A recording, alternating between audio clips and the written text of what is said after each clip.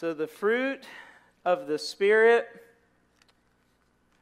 Galatians 5:22. We might have it on the screen. We might not have it on the screen. On Christ the solid rock. No, that's not it. There it is.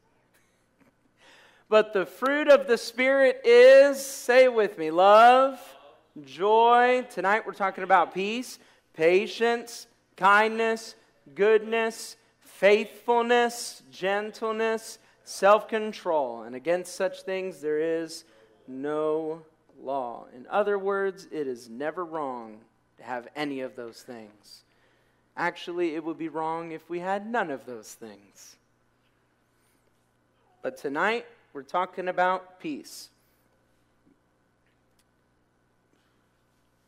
One thing I'm starting to notice as we're doing this study, and maybe you'll notice it too, is a lot of these different things go off of each other. You can't have any of the other aspects of the fruit of the Spirit if you don't have love. 1 Corinthians 13 says that, if we spoke with tongues of men or angels, or if we gave everything we had, or gave up our bodies to be burned and did all these extravagant things, it would mean nothing. What Paul was trying to say here is you could have every spiritual gift ever, and you could even be used of them to the nth degree, but if you don't have the love of God, it doesn't mean anything. So we have to have the love of God. And then we have joy. You can't have real joy unless you have love. And you can't have peace unless you have joy, and unless you have love, and unless you have patience. And everything kind of works together. They all work with each other. They all come together to make something. And it's funny that thought comes to my mind because the word that Paul was using in Galatians for peace, it has to do with binding something together or joining something together that was once torn apart. So something that was once broken now being mended. All of us were broken people at some point, weren't we? But when Jesus died on the cross, He was able to put us back together. Amen? He was able to bind us back up together. That word there, Irene, it's spelled E-I-R-E-N-E. It means just that. Actually, this word is where we get the phrase, have it all together. You've heard that, Oh, you have it all together, or somebody has it all together. Usually said in more of a derogatory sense of it. But in reality, it's the opposite of being divided. It's the opposite of dissension. It's the opposite of war. This word communicates inner rest, well-being, and harmony. That's peace. How many of you know we need some peace in the world today? Because there's a lot of division. There's a lot of dissension. There's a lot of people coming up against each other and this person backbiting at this person. We need peace. We need lots of peace. This is what peace looks like. Isaiah 26:3 really says it well, and my bad to all the viewers. I meant to put it in the Amplified version online, but it's only in the NIV, so you'll have to take my word for it. But this is what it says in the Amplified version. I like using this one sometimes because it kind of takes the commentary notes and puts them with the verses so you don't have to go at the bottom of the page to read it. It's all there. It says, "You will keep in perfect and constant peace." I love that. "The one whose mind is steadfast, that is committed and focused on you." You will keep in perfect and constant peace the one whose mind is steadfast, committed and focused on you, in both inclination and character. So, in other words, this is something that we live out. because he trusts and takes refuge in you with hope and confident expectation. You can't just say, I have peace, and then when something comes your way, you act as if you have no peace. There has to be something there. There has to be something substantial there. And we sung about it tonight. The only way we can have that constant peace and be able to be committed to having peace and being able to both in inclination, so in other words, we're not going towards our first instinct, which would be to blow up at the situation and be like, oh my God, what's going on? But no, our inclination changes, right? Because old things pass away and behold, everything becomes new.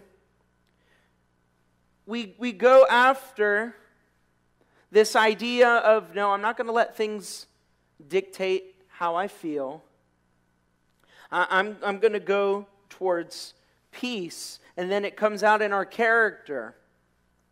It's with hope and confident expectation. In who? In God. And see, the enemy wants the opposite.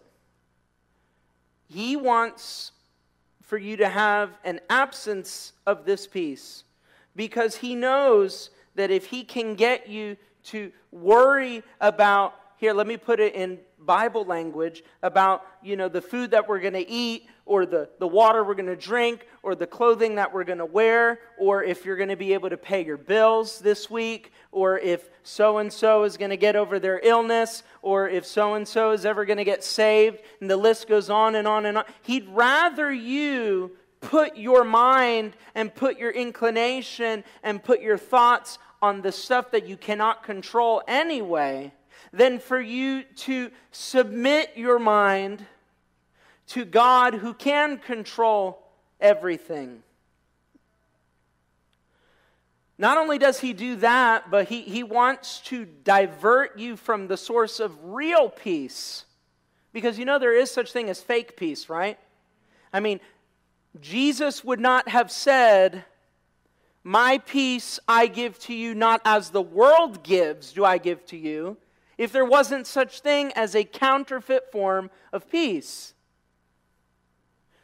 How do you find these things? 1 John says that it's the lust of the eyes, the lust of the flesh, the pride of life. So it's kind of what we talked about last week in terms of where do we find joy, but it's a little bit different, because this isn't necessarily about pleasure. This is about finding comfort. How many of you know that there are things that we can find comfort in?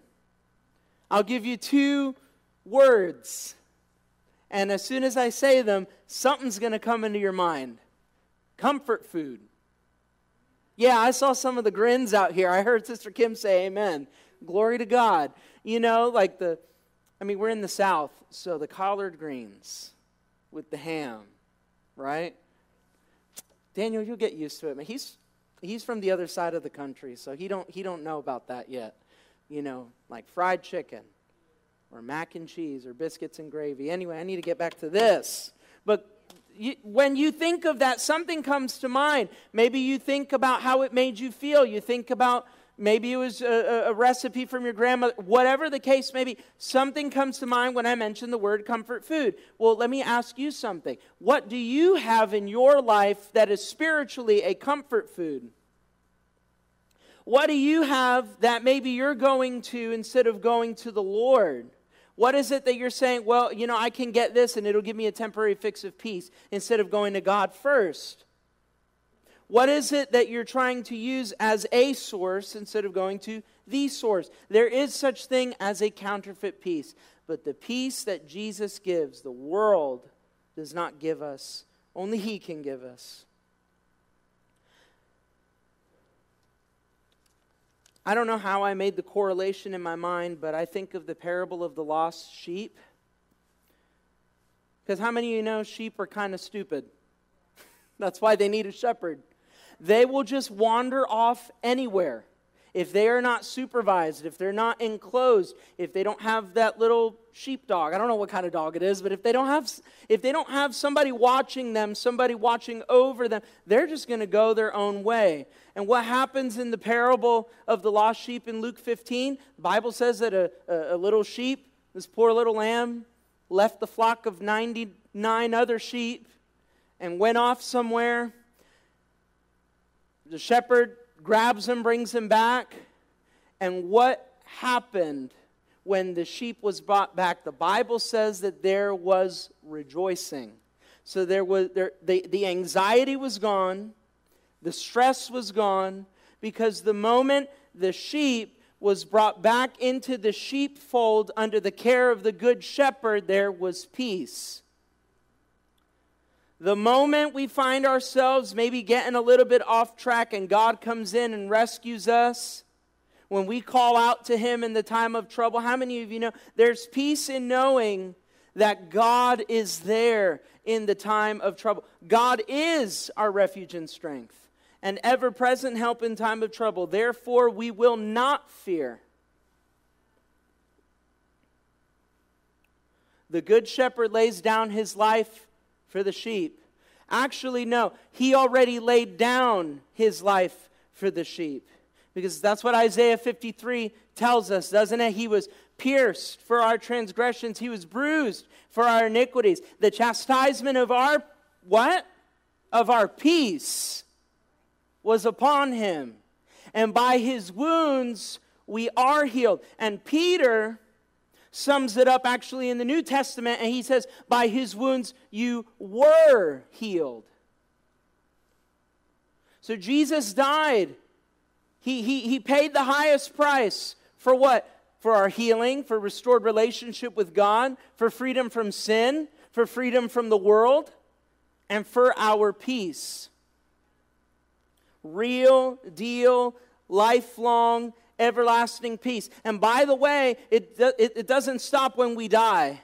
We are able to tap into that peace even when we make it to glory. Amen?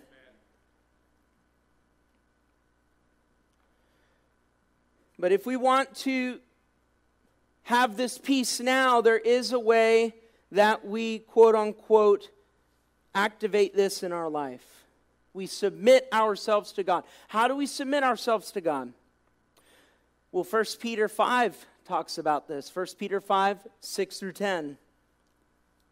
1 Peter 5, 6 through 10, it says, just to give a little context, so Peter was talking to the elders, or like the church leaders, and telling them this is how you treat everyone. And then he talks to the younger, so that would be the congregation. And then he just lumps everybody in for the rest of the verses. Because all of us need to do this. He says, humble yourselves therefore under God's mighty hand, that He may lift you up in due time. Notice that we're not able to lift ourselves up. Verse 7 says, cast all your anxiety on Him. Why? Because He cares for you. This is a callback actually to Psalms. I believe it's Psalm 58. It says, cast all your burdens on the Lord and He will sustain you. Then verse 8 says, be alert and of sober mind. Your enemy, the devil, prowls around like a roaring lion looking for someone to devour. Then it says, verse 9, resist him, standing firm in the faith, because you know that the family of believers throughout the world is undergoing the same kind of suffering.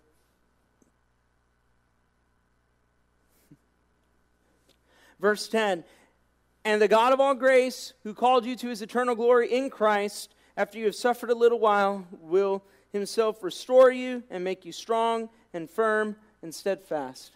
I'm going to start moving around because I need to. That's how I get it out of my system. Amen. So it says, cast all your anxiety on Him because He cares for you. So that word there for cast, it's kind of like if we were playing hot potato, right? And I'm not going to throw it, but I throw it. I toss it, right? Because I can't have it in my hands. That's what it means when it says cast. Get rid of it. Like, just throw it away and don't even think about it again. He's saying, throw out all your anxiety to where? To the Lord. Because he cares for you. He's the one who's able to carry the burden in the first place. And I love that it says cast, so cast this away. But then Peter says, be alert and of sober mind right after that. So, in other words, when you're casting your anxieties on God, that doesn't mean it's this willy-nilly, lackadaisical thing that you don't have a care in the world anymore. It just means now you're no longer thinking about things that are not a priority.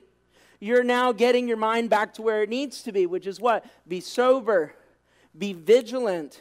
In other words, be awake, be prepared, because Satan is still out there.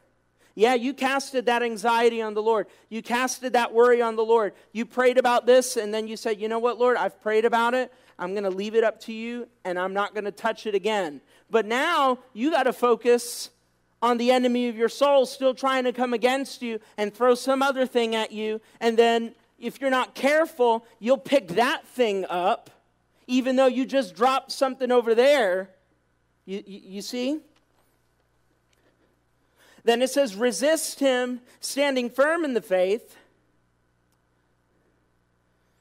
Since we're talking about peace, right? What does Paul say in Ephesians 6? To take up for yourselves the shoes of the gospel of peace, to stand firm in them, right? And we did that series on the full armor of God. What's going on there? The Roman soldiers, they had these spikes on their shoes. So they would stand firm so they couldn't be budged. And that's how it needs to be when we are fighting the good fight of faith. Because Satan is going to want to pummel you right into the ground. He's not your friend. He's not your friend. Sin is pleasurable for a season, but that doesn't mean he's your friend. No, the devil is a liar. He comes to steal, he comes to kill, and he comes to destroy. So we have to have a firm footing on a solid foundation. And then it says, and the God of all grace who called you to his eternal glory in Christ, after you have suffered a little while. I've said this before, but one of the promises of Jesus that you'll never find in a Hallmark card or one of those, cute websites with all the flowers on the Bible verses and whatever, you're never going to find, in this life you will have trouble. You're not going to go to Dollar Tree and find a Hallmark card for a friend that says, in this life you will have trouble. But it is one of the promises. But I love it because he says, in this life you will have trouble. Yes, but be of good cheer. Why? Because I have overcome the world. That's why we can have peace. That's why we can know that even though we're going to go through stuff, he himself will restore you and make you strong and firm and steadfast. Amen? I'm trying to stay in the teaching zone, but I'm getting into the preaching zone a little bit. But that's okay. Hallelujah. Proverbs 3:5-6. This is a Sunday school verse, something I learned when I was a kid. Trust in the Lord with all your heart and lean not on your own understanding. In all your ways, acknowledge him, and he will direct your paths. Trust in the Lord. Cast your cares on the Lord. Resist the enemy. Be alert and of sober mind. These don't sound like suggestions. They're not suggestions.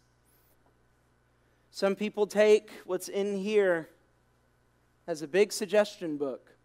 It's not a suggestion book. This is a list of commandments in here. Jesus said, if you love me, you will obey my commandments. Well, is this supposed to be something that is burdensome? No, absolutely not. Actually, when I was looking over my notes today, the Holy Spirit dropped this in my heart. He said, God's commandments are a fence that protects us, not a barbed wire that hurts us. It's a fence. It's supposed to keep us away from the things that would want to hurt us, right? And to keep us in the place where God would want us to be. That's why we go off of the Word of God. That's why we go off of these parameters. Trust in the Lord with all your heart and lean not on your own understanding. So where does our understanding have to come from? From this. I'm jumping around a little bit. Spoiler alert, guys. I'm sorry.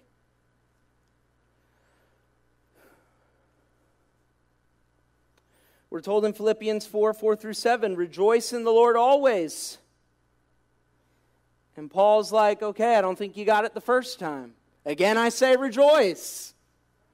And it says, let your reasonableness be known to all. The Lord is at hand. So in other words, what is reasonable behavior? To rejoice in the Lord always. And again, we hear another apostle telling us not to be anxious. So in other words, what is our inclination? We want to be anxious. We want our hands in everything. We want to control everything. But he says, no, don't be anxious about anything. But in everything by prayer and supplication, others say, and petition, with thanksgiving, let your requests be made known to God. And the peace of God, which surpasses all understanding, will guard your hearts and minds in Christ Jesus. So in other words, how do we tap into that peace? By not being anxious, and by rejoicing, and by bringing everything to the Lord with thanksgiving. I'm going to go ahead and tell you what that does not mean. It does not mean, thank you, Jesus, I got a flat tire. No, what it means is, you know what, Lord, I know I got a flat tire, but thank you, Jesus, it wasn't the transmission. Thank you, Jesus, that I was able to change the tire. I could still drive my car. I have a car. I have transportation. No, we look at what's going on, and we still choose to focus on God, even though the temptation is to worry about it and to be like, oh my God, I don't know what I'm going to do. We trust in Jesus instead. Yeah, the leaf was bothering me, y'all, sorry. We trust in Jesus instead. I keep mentioning this, but it's true. Our inclination is that we want to be in control. It's part of the sin nature. We want to be in control. If something is messed up, we want to fix it. But here's the problem. We can't fix everything, and this one's going to bless somebody. You can't fix everybody. You can't fix... Y'all online, I hope you heard that. If you don't get nothing else, you cannot fix anybody. Yeah, Kyle, close it up on me, whatever you're doing. It's impossible. It's impossible. Because you know what? While you're trying to fix them, they're looking at you and trying to fix you. And then you don't know who's right anyway. You want to know who can fix all of us? Jesus. That's the one who can fix everybody. So instead of you trying to do it, why don't you just let him? You step out of the way and you let him take care of it. That's not even on here, y'all. That's for somebody, I'm telling you. Maybe it's for me, I don't know. It's for somebody. But we try so hard to do things on our own. We either say, I don't need any help. Or we do it in the way that seems a little bit more humble and we say, no, it's okay, I got it. But either way, when we're telling the Lord that, it's pride. If the Lord sees something that he wants to fix, if the Lord sees that there's something that we're stressing over that he wants us to give to him, and we keep saying, no, Jesus, I got it, that's pride. And here's the thing, pride is not good. Proverbs 16:18-20 tells us what happens. It says, pride goes before destruction. That's pretty harsh. Well, it's true. And a haughty spirit before a fall. Better, I love this, better to be lowly in spirit along with the oppressed than to share plunder with the proud. Whoever gives heed to instruction prospers, and blessed is the one who trusts in the Lord. Blessed is the one who trusts in the Lord, not in themselves, not in their own understanding. Blessed is the one who trusts in the Lord. And we actually have a little example of this in the Bible. In Hebrews 4. And I'll just read it out of the New King James. Excuse me, y'all.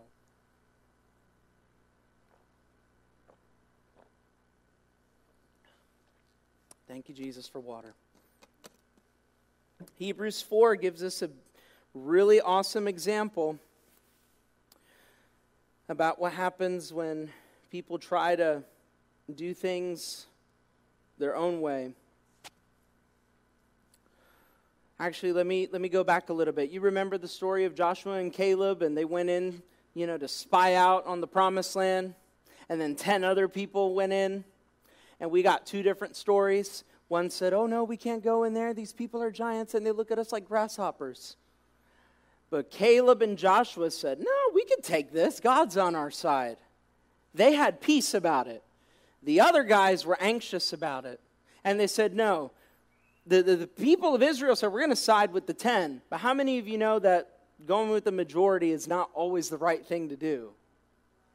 And what does the Bible say? They couldn't enter.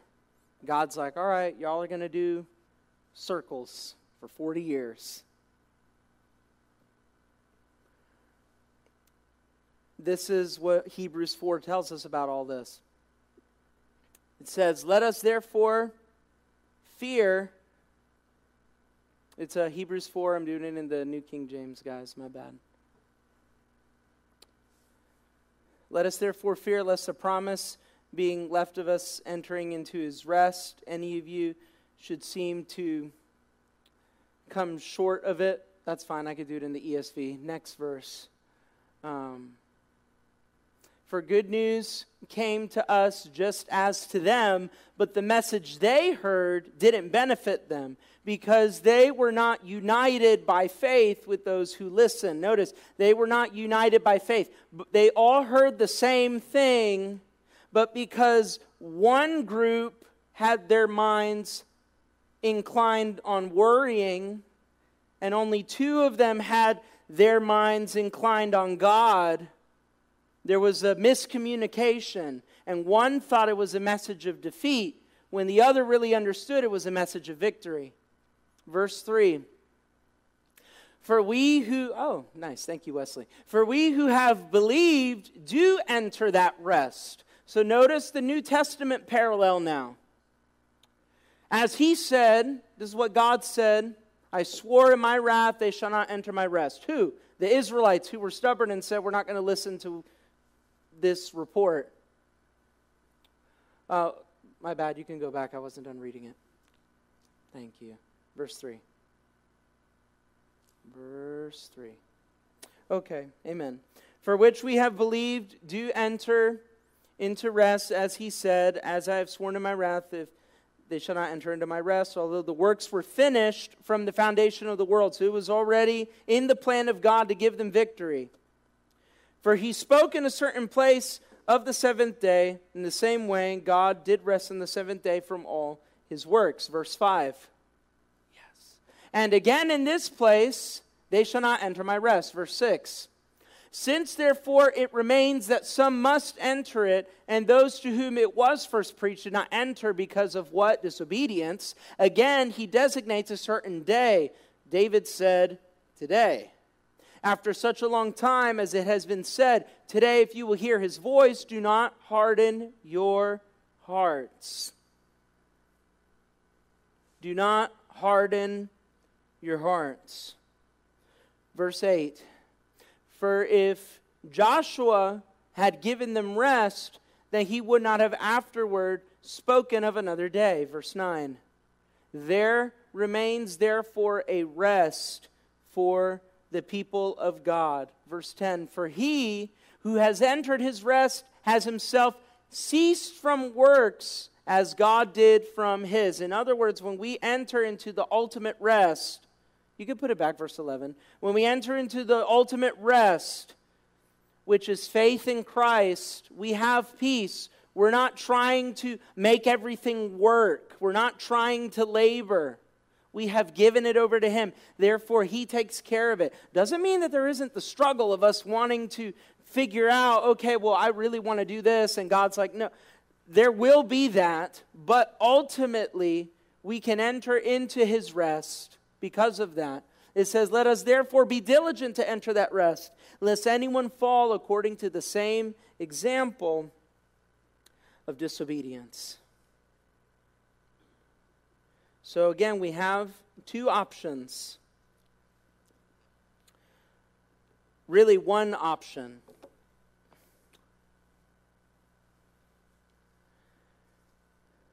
Isaiah 32:17 through 18 tells us which one is the better option. The effect of righteousness will be peace, and the result of righteousness, quietness and trust forever. My people will abide in a what? A peaceful habitation, in secure dwellings, and in quiet resting places. God's commandments are a fence that protects us, not a barbed wire that will hurt us. When we do things the way that the Lord would want us to do, we're able to enter into peace. Things will still come our way. We'll still deal with trouble, but we have a different outlook because of where our foundation is. Our foundation is not on sand. Our foundation is on the rock. And Jesus is calling all of us into that place of rest where we don't have to toil, where we don't have to worry. He tells us in Matthew 11:28 through 30, come to me, all of you who are weary and burdened, and I will give you rest. Take my yoke upon you and learn from me, for I am gentle and humble in heart, and you will find rest for your souls. For my yoke is easy and my burden is light. I love this because what he's referring to here could be taken one of two ways, but the second is probably the most likely. First of all, a yoke is what they would put around the oxen. So if y'all ever, I'm saying y'all, and I've never even been on a farm. I just defeated that whole purpose. But if you have ever been on a farm, you know the animals have the yoke, and it's being, they're pulling. Okay, you get it. Yeah, see, even Adriana said, yeah, she gets it. So I'm going to move on to the next thing. But what Jesus was saying here is, take my yoke upon you.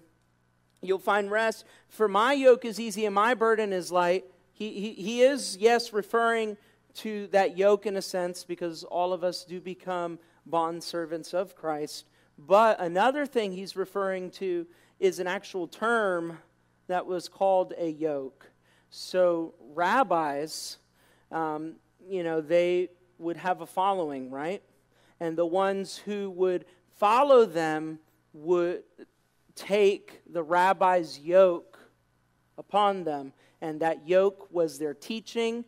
That yoke was their way of life. And what Jesus is saying, what I have for you is not burdensome. What I have for you to do, what I have for you in following me, it's not a burden. It's actually something that is light. The Bible says that with this, we will find rest for our souls. And Jesus wants all of us to enter into that rest, into that sense of peace, where we can still make it through the things that are going on in this life. I remember when everything with COVID was starting out. And I was standing in line at Family Dollar, and I was just buying some random disinfectant stuff. And I guess a lot of people at the beginning of COVID were really talkative. It was just so interesting. Like total strangers. Hey, you got hand sanitizer? You got this? And da-da-da-da-da. What do you think about, they're going to shut everything down and all this stuff. And, I'm just thinking to myself, this is so weird that people now want to talk to everybody. But used it as an opportunity to tell people, yeah, you know what, I got my disinfectant wipes, and oh yeah, the lockdown, that's going to be crazy. But you know what, at the end of the day, I know God's in control. I serve Jesus, and if something happens, I know where I'm going. That's what I would tell them. And sometimes they'd be like, amen. And sometimes they'd be like, okay. They wouldn't do the last part, but you know what I mean. But it's true. We do know where we're going. We know that if we have Christ, no matter what comes, we're going to be secure. The name of the Lord is a strong tower. The righteous run into it, and they are safe. And even when we leave this life behind, Bible tells us in Revelation 21, He's going to wipe every tear. There's going to be no more death. There's going to be no more mourning. There's going to be no more crying. There's going to be no more pain. And then He says, I'm making everything new. I make all things new. He says, it's done. I'm the Alpha and the Omega, the beginning and the end. To the thirsty I will give water without cost from the spring of the water of life. Those who are victorious will inherit all of this. And I will be their God, and they will be my children. It reminds me of a song I was listening to today, and I'll just indulge you with the chorus. Maybe I'll sing it another time, but it says, no more night, no more pain, no more tears, never crying again. There'll be praises to the great I am, and we will live in the light of the risen Lamb. Who's looking for that day? Who's looking for that day? But it would be unfair if I said that and if I left out the other part of the truth. But the cowardly, the unbelieving, the vile, the murderers, the sexually immoral, those who practice magic arts, the idolaters, all liars, so in other words, all unrighteous, those who decide they don't need Jesus. See, John 8 says that if there is no covering for sin, you perish. The only covering for that sin is Jesus. The Bible says they will be consigned to the fiery lake of burning sulfur. This is the second death. So yes, there is a heaven, but there is also coming a lake of fire. And this shouldn't be something that scares those who know Jesus. And it's not something that should scare people anyway. The whole point of it is this. Just as there will be a life, there will be a death to come. This death, though, was not intended for us. And I make this clear because, we have a lot of people nowadays that say one of two things. They either don't mention this, or when they do, they make it out as if everybody's going there with no hope. No, there is hope. Jesus is our hope. Jesus is our peace. Remember what I said at the beginning. He brought us back together. He mended us back together, giving us restored opportunity to have relationship with God. But there will be those who say, you know what, that's great, but I really don't want it. And they will still die with their sins uncovered. They're rejecting the ultimate peace. But I want you to know that's not a decision that anybody wants to make, and especially y'all watching online, that's a decision that you do not want to make. If you don't know Jesus today, like we read in Hebrews, today is the day. Or as Isaiah puts it, today is the day of salvation. You can log off of here tonight. You can get off your phone. You can get off your tablet. You can get off of whatever with peace in your heart, knowing that you will be with Christ. All you need to do is confess with your mouth that He is Lord, believe in your heart that He's risen from the dead, and you'll be saved. You just come before Him as you are, and you just say, Jesus, I'm a sinner. I need your grace. Come into my life. Change me. I confess with my mouth you're Lord. I believe in my heart you've risen from the dead, and because of that, I am saved. And with that, you will be in the family of God, and with that, you'll be able to experience the everlasting peace that I'm talking about tonight. And you don't have to wait until you're dead. No. You can experience it now. This peace is available now. In fact, Job even says that the righteous are given rest. The righteous are given sleep. So maybe you didn't know the Lord, and tonight you'll probably have the best sleep of your life. Why? Because there's a peace. There's a peace that's there that you know that everything is okay and that everything is going to be okay. Because your sins have been covered, your sins have been paid for. You have restored relationship with God. But love you guys. I hope to see you all next week, and tune in on Sunday. God bless you.